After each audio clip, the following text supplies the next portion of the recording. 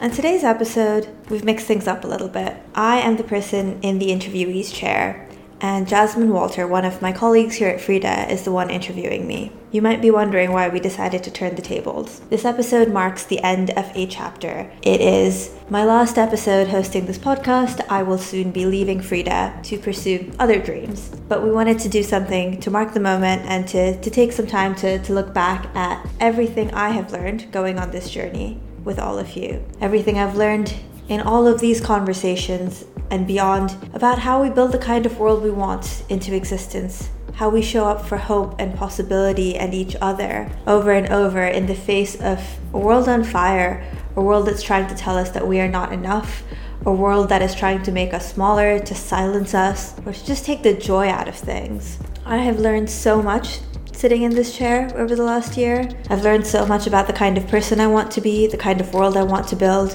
and the ways in which we can do this together. I hope you've enjoyed going on this journey with me as much as I've enjoyed hosting it. Hi, today's episode of Little Revolutions is a bit different. So my name is Jasmine Walter, and today I will be interviewing your host, Masuma Ahuja, who is the head of content here at Frida. Sadly, this episode will mark the end of Little Revolutions, as Masuma is actually leaving Frida to pursue her dreams. As well as being the head of content at Frida, Masuma is a journalist, author and storyteller. And in this lovely chat, we switch roles so that she can tell us how much she's learned through being a host of this podcast, reminiscing on some of the best conversations that she's had. She also talks about her own journey and how she's found solace in her community, and also what inspires her work and daily life. Thank you so much, Masuma, for this great chat. I thoroughly enjoyed being the host of Little Revolutions, even if just for one day. Hello, Masuma. Hi. So we don't like to define people here at Little Revs.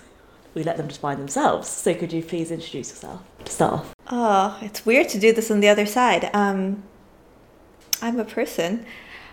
I did this for another interview we did on Little Revs, and I like the answer I gave then, where I said, I'm a curious person who's trying to make the world a little bit better.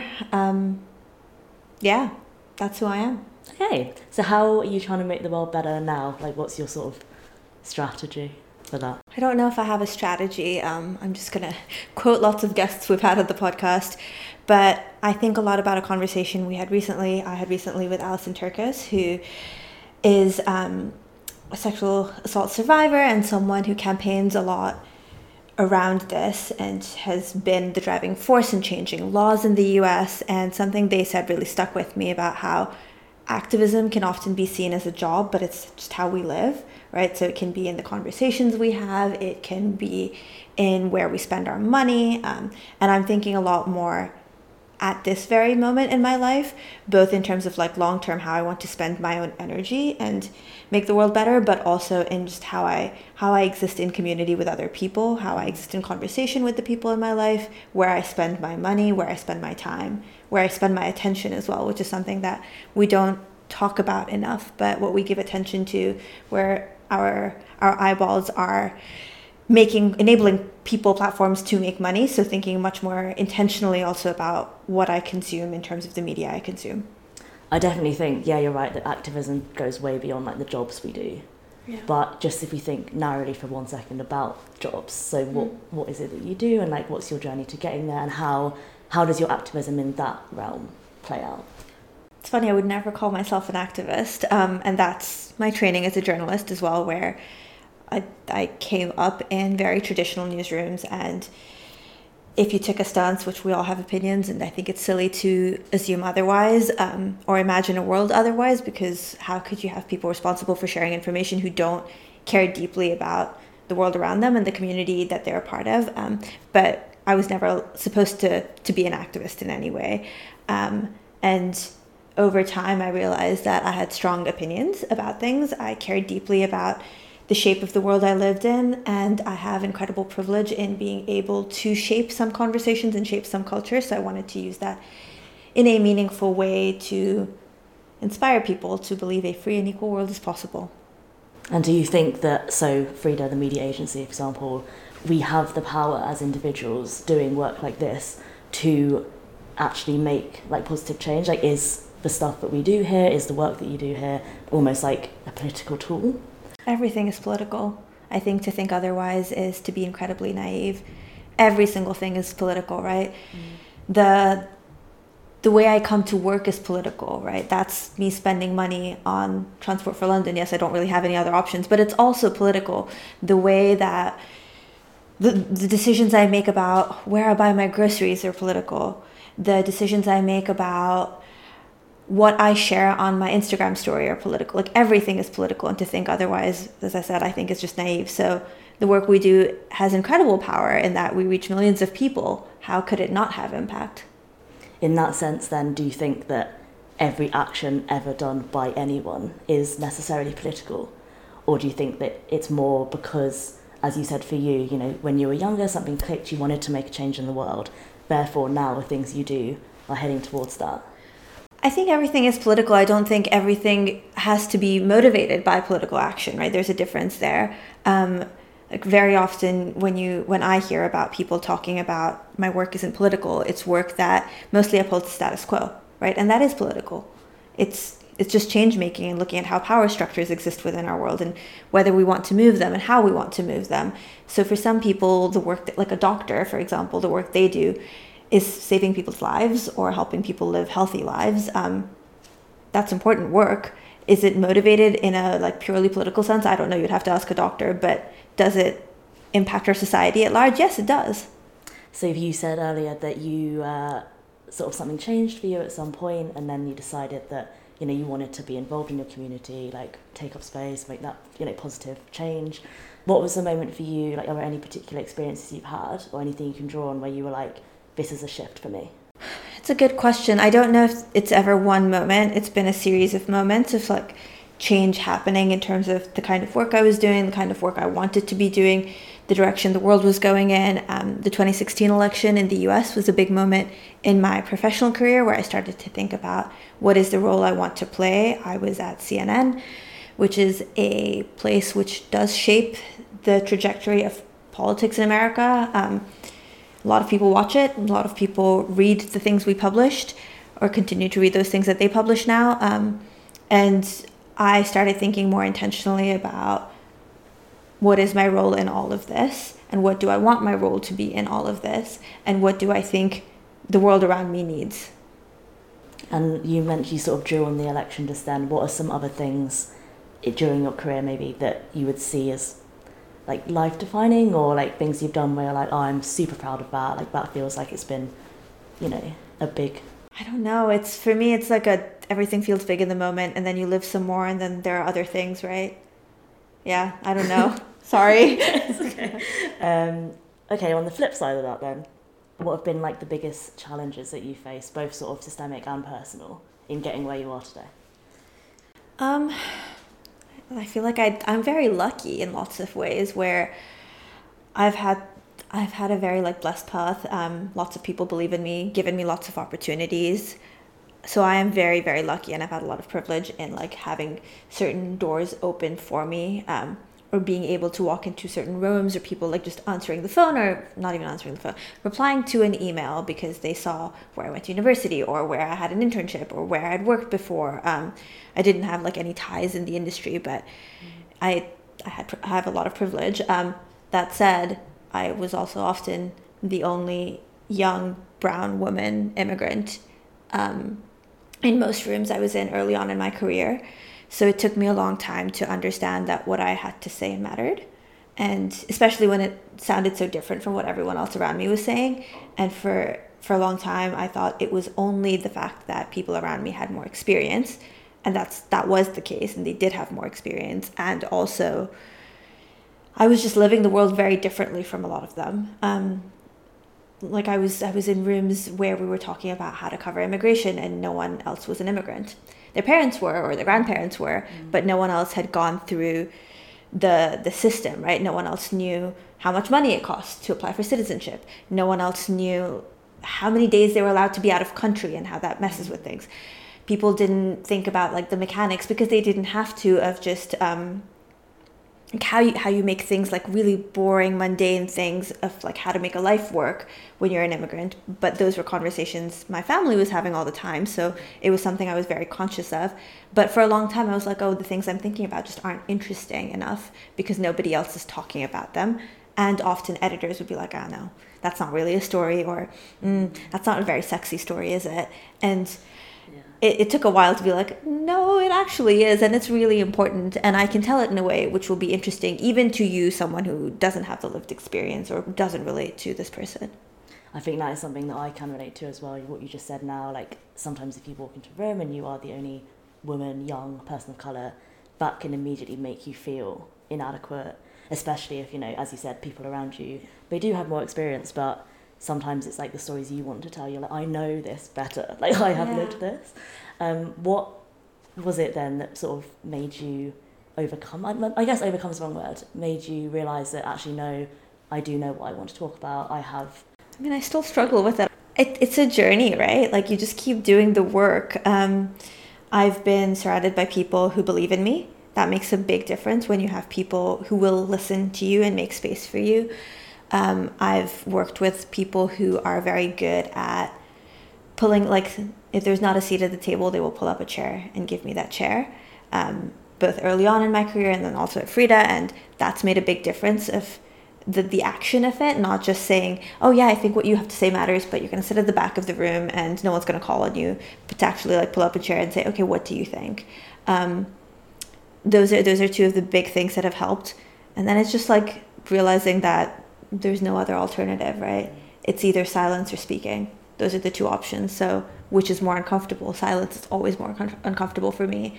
That said, there are moments where it doesn't serve me to be the loud voice pushing back in the room. And I can be more strategic about, do I need to be silent in this room so I can be strong and loud in another room? And being more mindful of that as well. Yeah, I like what you said about people being there to sort of pull up a chair for you. I feel like that's something you do too in your career, because you sort of mentor other journalists. Thank you for saying that. As your role as sort of head of content. What's your main sort of strategy when you're leading others? Like, as someone who has a leadership role, not just now in your head of content, but because you mentor journalists and stuff, like what techniques do you use to encourage others, to motivate others who might also feel inadequate or discouraged by the industry? I feel like it's a lot of giving people space, acknowledging what they say is valid, and then also seeing how you can help them, right? It's very practical. Like, what do you need help with and how can I help? And what you're I'm thinking about, this is a very not direct way of answering this question and is not at all what she did, but thinking about my interview with Michelle Kennedy, who's the CEO founder of Peanut, on this podcast. And I messaged Michelle after and I was like, thank you so much. You just made me feel seen. And she was like, everything you're feeling is how you're supposed to be feeling right now. You're not the only one. And it was just something clicked in my brain of oh, this happens to other people, right? The things I'm experiencing right now isn't just me. I'm not the only one going through it. And so often that helps as well, just seeing how other people have navigated those things. Yeah, for sure. It makes a big difference. Would you say that the main issues or things holding people back who may feel more sort of at the early start of their careers is there's a problem with the field in general, the journalistic world? Are there do you think there's more scope now for equal opportunity than ever before, or do you think it's still now this is fundamentally broken, we need to all be making changes? I think all of the above is true, right? I don't think that I can answer in broad strokes about the big problems, but it's a very big question.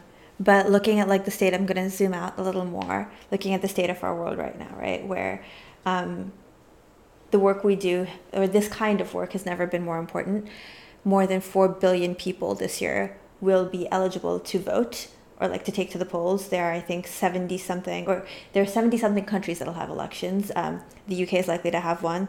The US will have one. India will have one. So you're talking about more than 1.5 billion people in the world already. Information is deeply important, right? Understanding the world we live in and what's at stake is deeply important. And the sources of information we have are so fragmented, so unreliable. It's very hard to know who we can trust. Our bubbles are reinforced constantly by the platforms we're on. So the problem is there and the need is deeply there. And also that means that young people need to be doing this work, right? We all need to be doing this work in some shape or form. The industry is still broken. It hasn't changed. It's changed a lot since I was 21 and getting my first job, but it also hasn't changed that much. A lot of the same systemic barriers exist. I do think it's hopeful that places like Frida have emerged, right? Like that there's a crop of new people trying to change things, make things better. That's heartening. I'm a big believer in like the arc of history bends toward justice, right? Like the world is always getting a little bit better, even if we're in a bad moment. So things are getting better. There are more opportunities for people with different identities. Yeah. Yeah, no, I think you're right that obviously the barriers very much still do exist in so many different places. I think as you were talking, I was thinking another big barrier in my head is that so many young people particularly are like disillusioned with politics and the state of the world because they just simply don't have access to it, or access to knowledge about it. So they won't vote because they don't know what they're voting for, or they don't know, if I do this, this will mean that things in my life will change, right? And then you were saying how, okay, for example, here at Frida, there's a lot of like young people who want to make a change, so we are making changes, but that seems like one big problem that I just can't get my head around. It. How do we change that? I mean, when you think about it, like since 2010, there's been a conservative government here, right? Yeah, exactly. So you think about someone who's 20, 22, it's like basically their entire life, right? Their entire like formative years. And have there been changes in that time, right? The UK voted for Brexit in that time. Have things been moving in the direction of equality, equity, maybe, but also we're in the middle of a cost of living crisis. So I understand why it feels hopeless, because I feel it too. And then I think a lot about, I'm just going to quote Little Rev's guests right and left here. Sorry. I think about what Mandu Reid, the leader of the Women's Equality Party, said to me when I interviewed her. And I think about this all the time, about how the sense of despair we feel and the sense of helplessness we feel is actually a tool of oppression, right? It's a way for the people with the power to keep the power. It's a way for things to not change. And the work is in remaining hopeful, right? I don't know how it happens necessarily. I think we're all trying to solve the problem in different directions, but like the work is in being hopeful. No, you've done a lot of different work in different areas of the world, different spaces, and one sort of thing that I find personally really interesting is your book that elevates the voices of like women, especially young women and girls around the world. So what was like the main thing that inspired you to do that? The book is a book about the lives of teenage girls around the world. It's called Girlhood. Sorry, I'm doing the whole shtick, but it's the only way I know how to do this.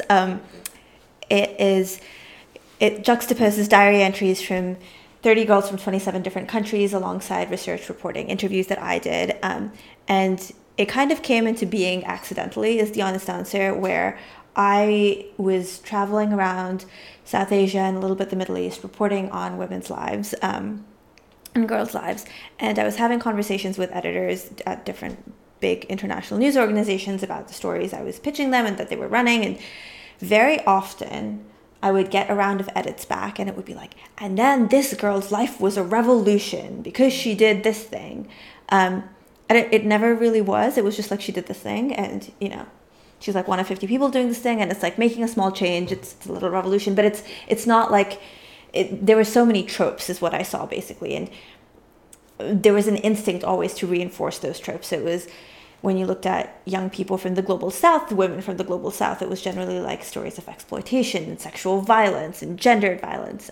And then you looked at the West and it was like stories of influencers. And that was basically the two tropes. And the vast in between of like where real life happens for most people, whether they're on one side or the other, was really unrepresented. And there, even when people have experienced violence or are influencers, like even if people are on either end, they also live lives in between, right, where they have to figure out what to study if they're young, what kind of job they can get.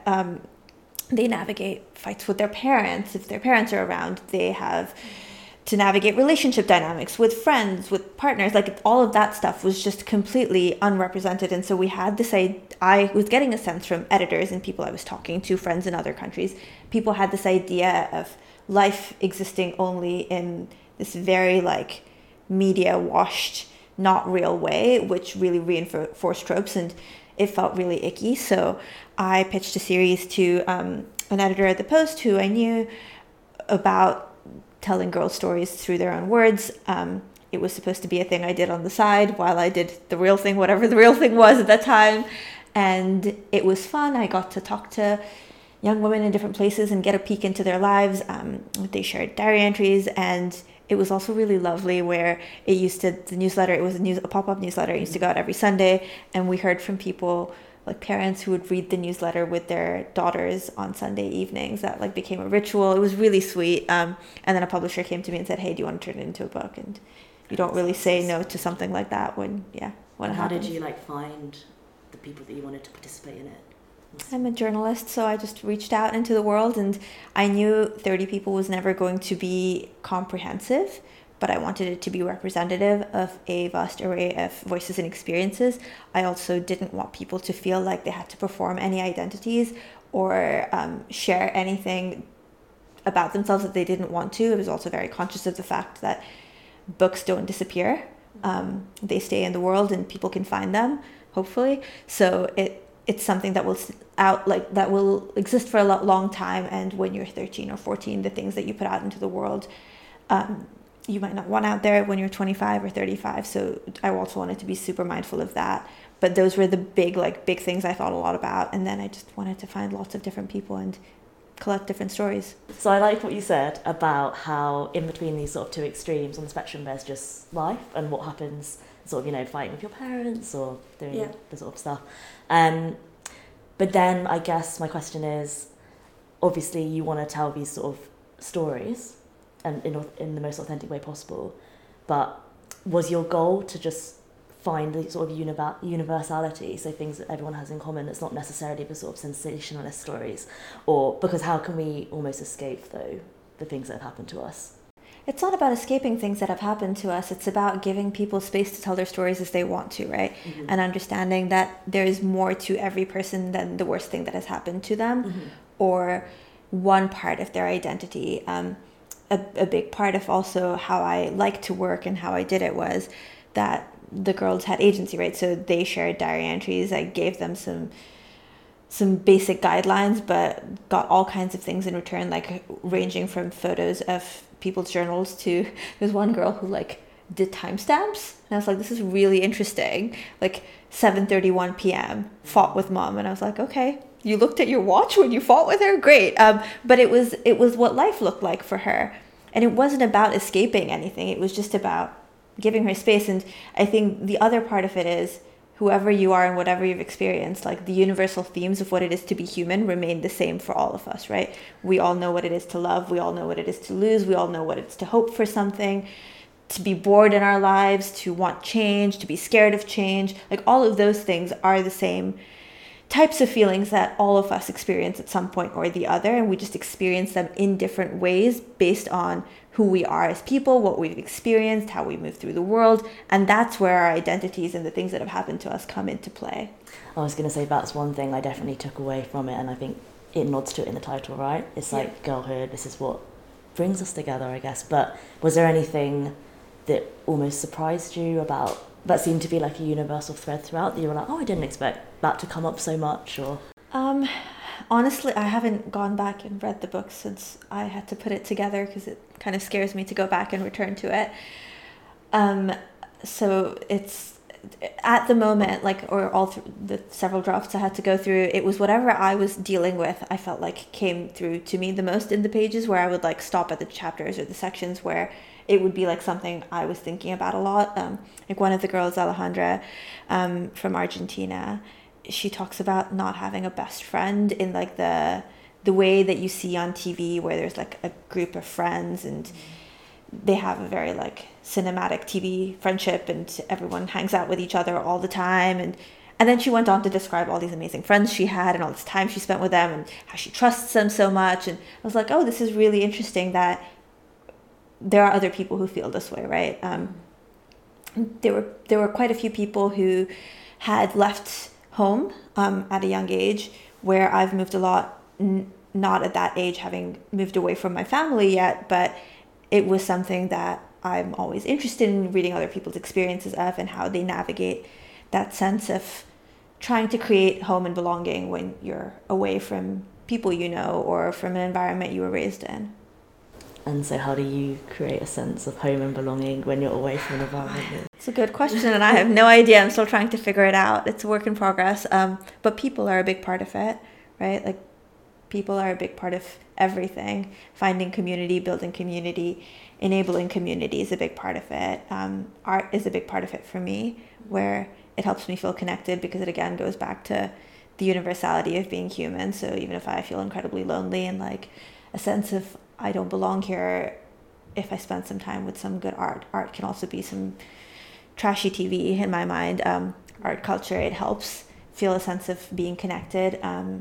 Yeah, those are probably the big things. You've mentioned community quite a few times. Is this something that, as you were growing up, it was something you felt quite surrounded by, so you felt it important to continue, or is it something you've had to sort of carve out for yourself?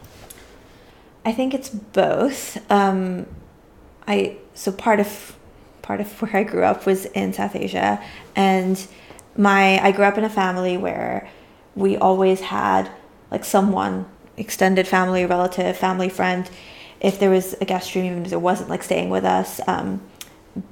My grandparents lived with us a lot when I was very young, so it was a sense of there were people around. And then we moved both within the country and we moved across the world, and I saw how different it was to leave that sense of your neighbors are in your business and people knock on your door all the time, and you have cousins showing up.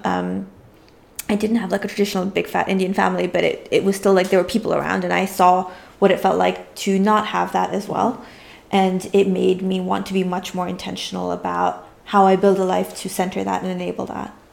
Okay. So you mentioned sort of moving around a lot.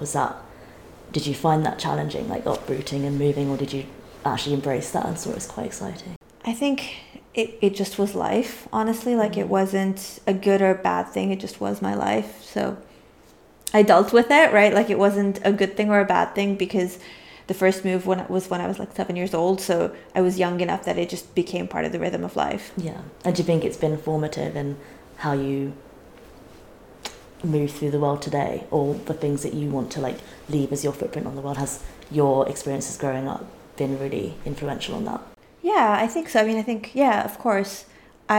Growing up between cultures has made me very conscious about, journalism for me was a way to translate between cultures initially, and I think that's expanded out into just like we all live within our own microcosm of a culture as well. So like translating what our own experience is, and I had a lot of experience doing that in a grand scale of like moving to the first place in the US we moved to. I remember a neighbor asked my mother if India was in Europe, because like no one even knew where we came from. So there was a lot of translation involved, where kids would ask me if there were elephants on the streets of Mumbai. I was like, no. Unless you're near the zoo, I guess. Like, I don't know. So there was a lot of translation that was required, and I didn't ever hold it against anyone. It's just like we lived in different worlds. We were raised in different worlds. We had different understandings of the world. But yeah, it made me very conscious of like how to come together with people and find things in common to build bridges. I think you can definitely see that like sort of motivation in a lot of the work that you do. So I'm just thinking, for example, like with the disposable camera project and the Love Note project, which maybe you could expand on now. The Love Stories one, they were both things I did at CNN. I had just moved to New York. I hated it so much, so much. It was January, it was cold. I didn't know many people there. I thought it was the stupidest decision in the world to have moved there. And my bosses were like, can you just go out and make something and just be happy for a bit? And you have no money to spend while doing that. And I thought a lot about what would cheer me up and what kinds of things made me happy at that point. And I was like, when you go to a bar and you hear someone telling you a story about, like a love story about how they met someone, and there was hope there and there was magic there. I was like, okay, how do I capture that? And I put flyers up around the city with a phone number asking people to leave a message and tell us their love story. And it was really lovely, the stories we got from people of all demographics, all ages, all different kinds of love stories as well. And it was just like a reminder of there's beauty out there, there's hope out there. We find people, we find connection, we find love, even when the world feels really dark and cold and sad. And then the other project was more like my book, where I thought a lot about the idea of motherhood.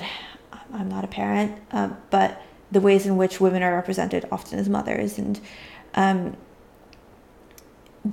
I just had no concept of what motherhood looked like. And it's something that comes up again only when it's like at extremes and not in ordinary life. And I wanted to capture that, or I wanted to enable people to capture that. So I sent disposable cameras out to women in 20 different countries around the world, ranging from the West Bank all the way to a woman in London, and had them share their experience of motherhood through their own eyes.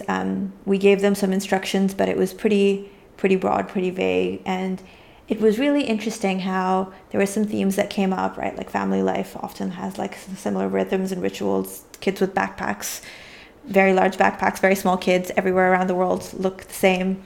And also like people just want to show you how happy they are and like the joy in their lives, which is also lovely. No, I really like that. I think it kind of almost ties back to what we were saying earlier about how, you know, oppression is in this fear and disillusionment, and yet the one thing we can do to sort of fight back is hope. So like hopefulness through people's stories like this, and finding the sort of common thread and universality. When you do sort of projects like this, which are like essentially storytelling, right? What are the main things you want people to take away from them?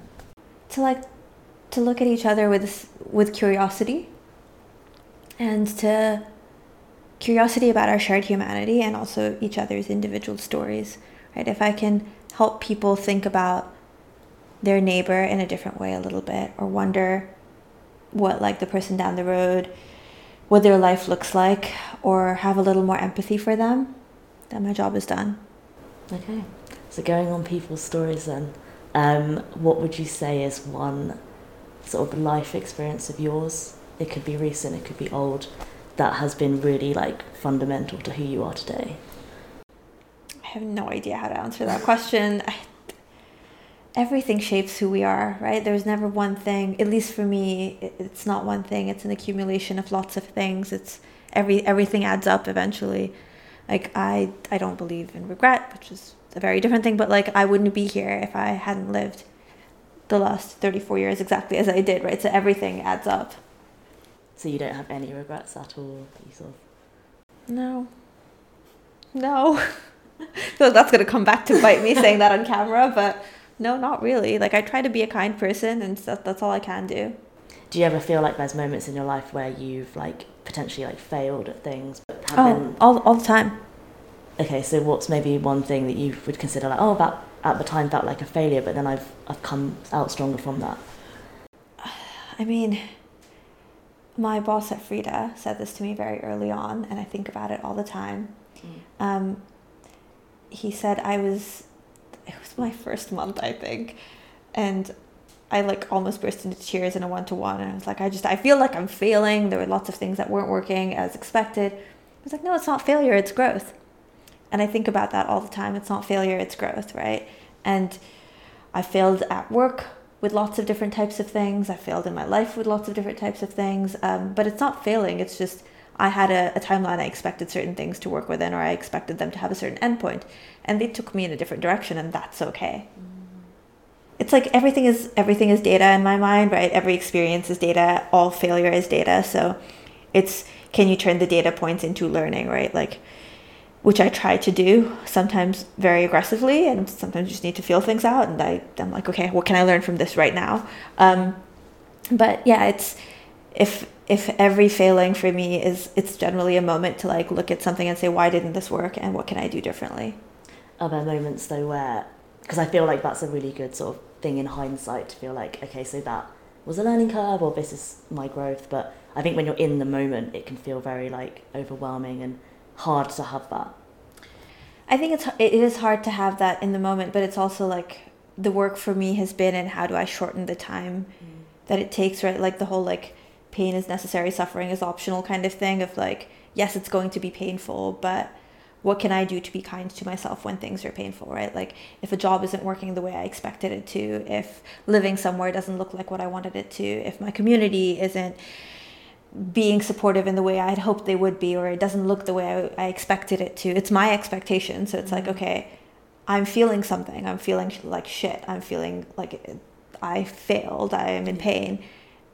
Okay, fine. That's like a fact of life. I take that and I'm like, okay, I'm in pain. I'm not happy. One, how do I like help myself feel better right now? And that's where like the art and connection and all that stuff generally comes in. And then the next part of it is what can I do? What can I take from this? And sometimes it's I need to step away and not think about it for a while. Yeah. And sometimes it's okay, there's like a very clear learning here. You know, I'm feeling really lonely because I haven't texted back 7 of my friends who texted me in the last 7 months. Maybe I should respond to people. Or I expected myself to have like published 3 books by now. Maybe I should have more realistic expectations and actually sit down and write something, right? Which like that for me is how to deal with failure. Yeah, seems like a very good approach. So we mentioned community already, but you just said again, how does art help you? I don't know how it helps me. It just makes me feel better. Makes me feel connected, right? It's not just like looking at paintings for you, is it? It's more immersive than that. It's everything, right? It's watching a film, it's listening to music, it's reading a book, it's making things. All of it is connection. It's also different ways of seeing the world, which helps. It gives me space to think differently, imagine things. It's permission to dream a little bit. All of that helps. And there's like this wonderful Baldwin quote, which I'm going to really butcher right now, but the whole idea being like you're lonely or you think you're the only one who's ever experienced this, and then you read a book, right? Where there's no one is going to have like your exact corollary of an experience, because we're all the only versions of us who have existed, but the shared universal humanity always exists and is out there, and art is a great way to find that for me. Nice. So I feel like at the moment you're in quite a big sort of transitionary period of your life. You know, some certain doors are closing, others are inevitably going to open. How are you approaching sort of this new like blank canvas? Are you like, right, opportunities, not necessarily like what things are you going to be doing next, but what are you seeing for like the next phase of life? But I'm going to now quote someone else who I interviewed on this podcast. This is basically podcast is just a summary of all the other episodes. All my the best bits, all the coaching sessions I had with other people. Jen Lewis, who is the CEO and co-founder of Lex, said this thing about how I basically asked her this question, and I think I was already at the point where I was thinking about I'm always thinking, how do I want to live my life?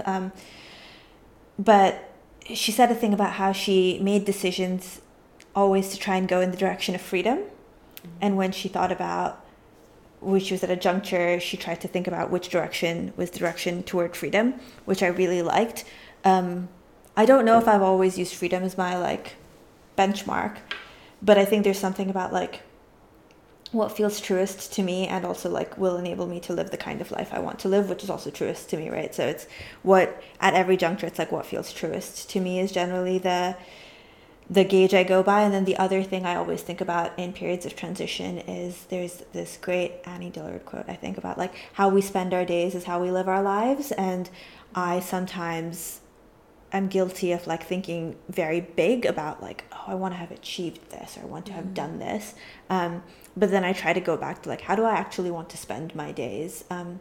For example, when I quit my job at CNN and started freelancing, a big thing I really wanted was I just wanted to be outside and talking to people, right? I wanted to report and I wanted sunshine. And those were 2 core needs of mine at that time. Yeah.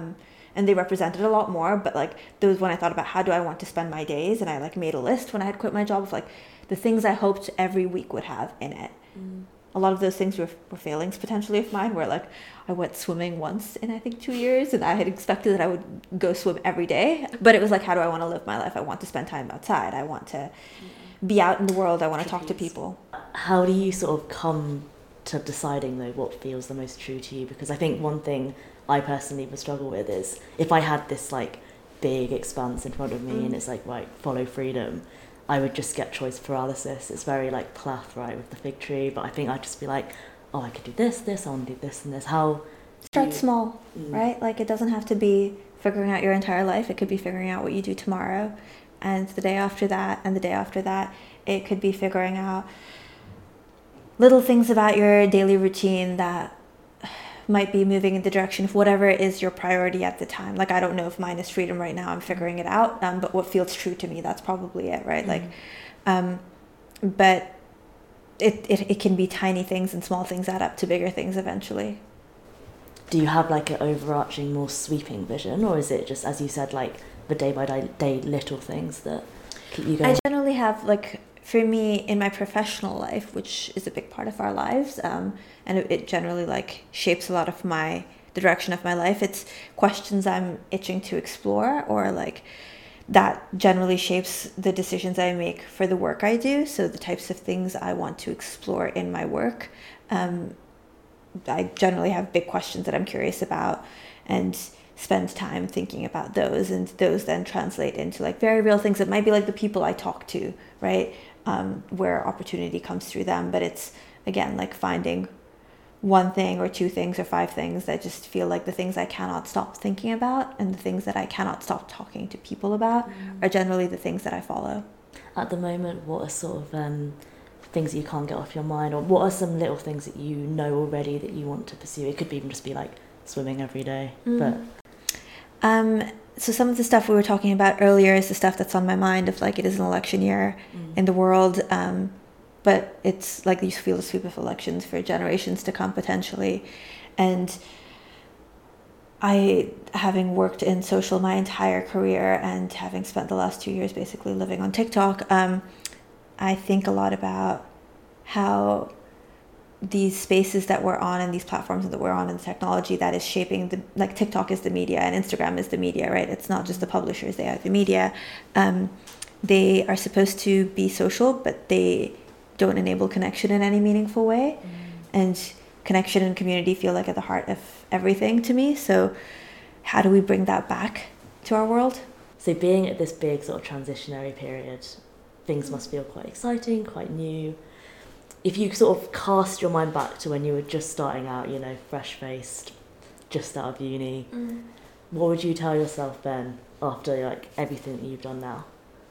It all adds up to something.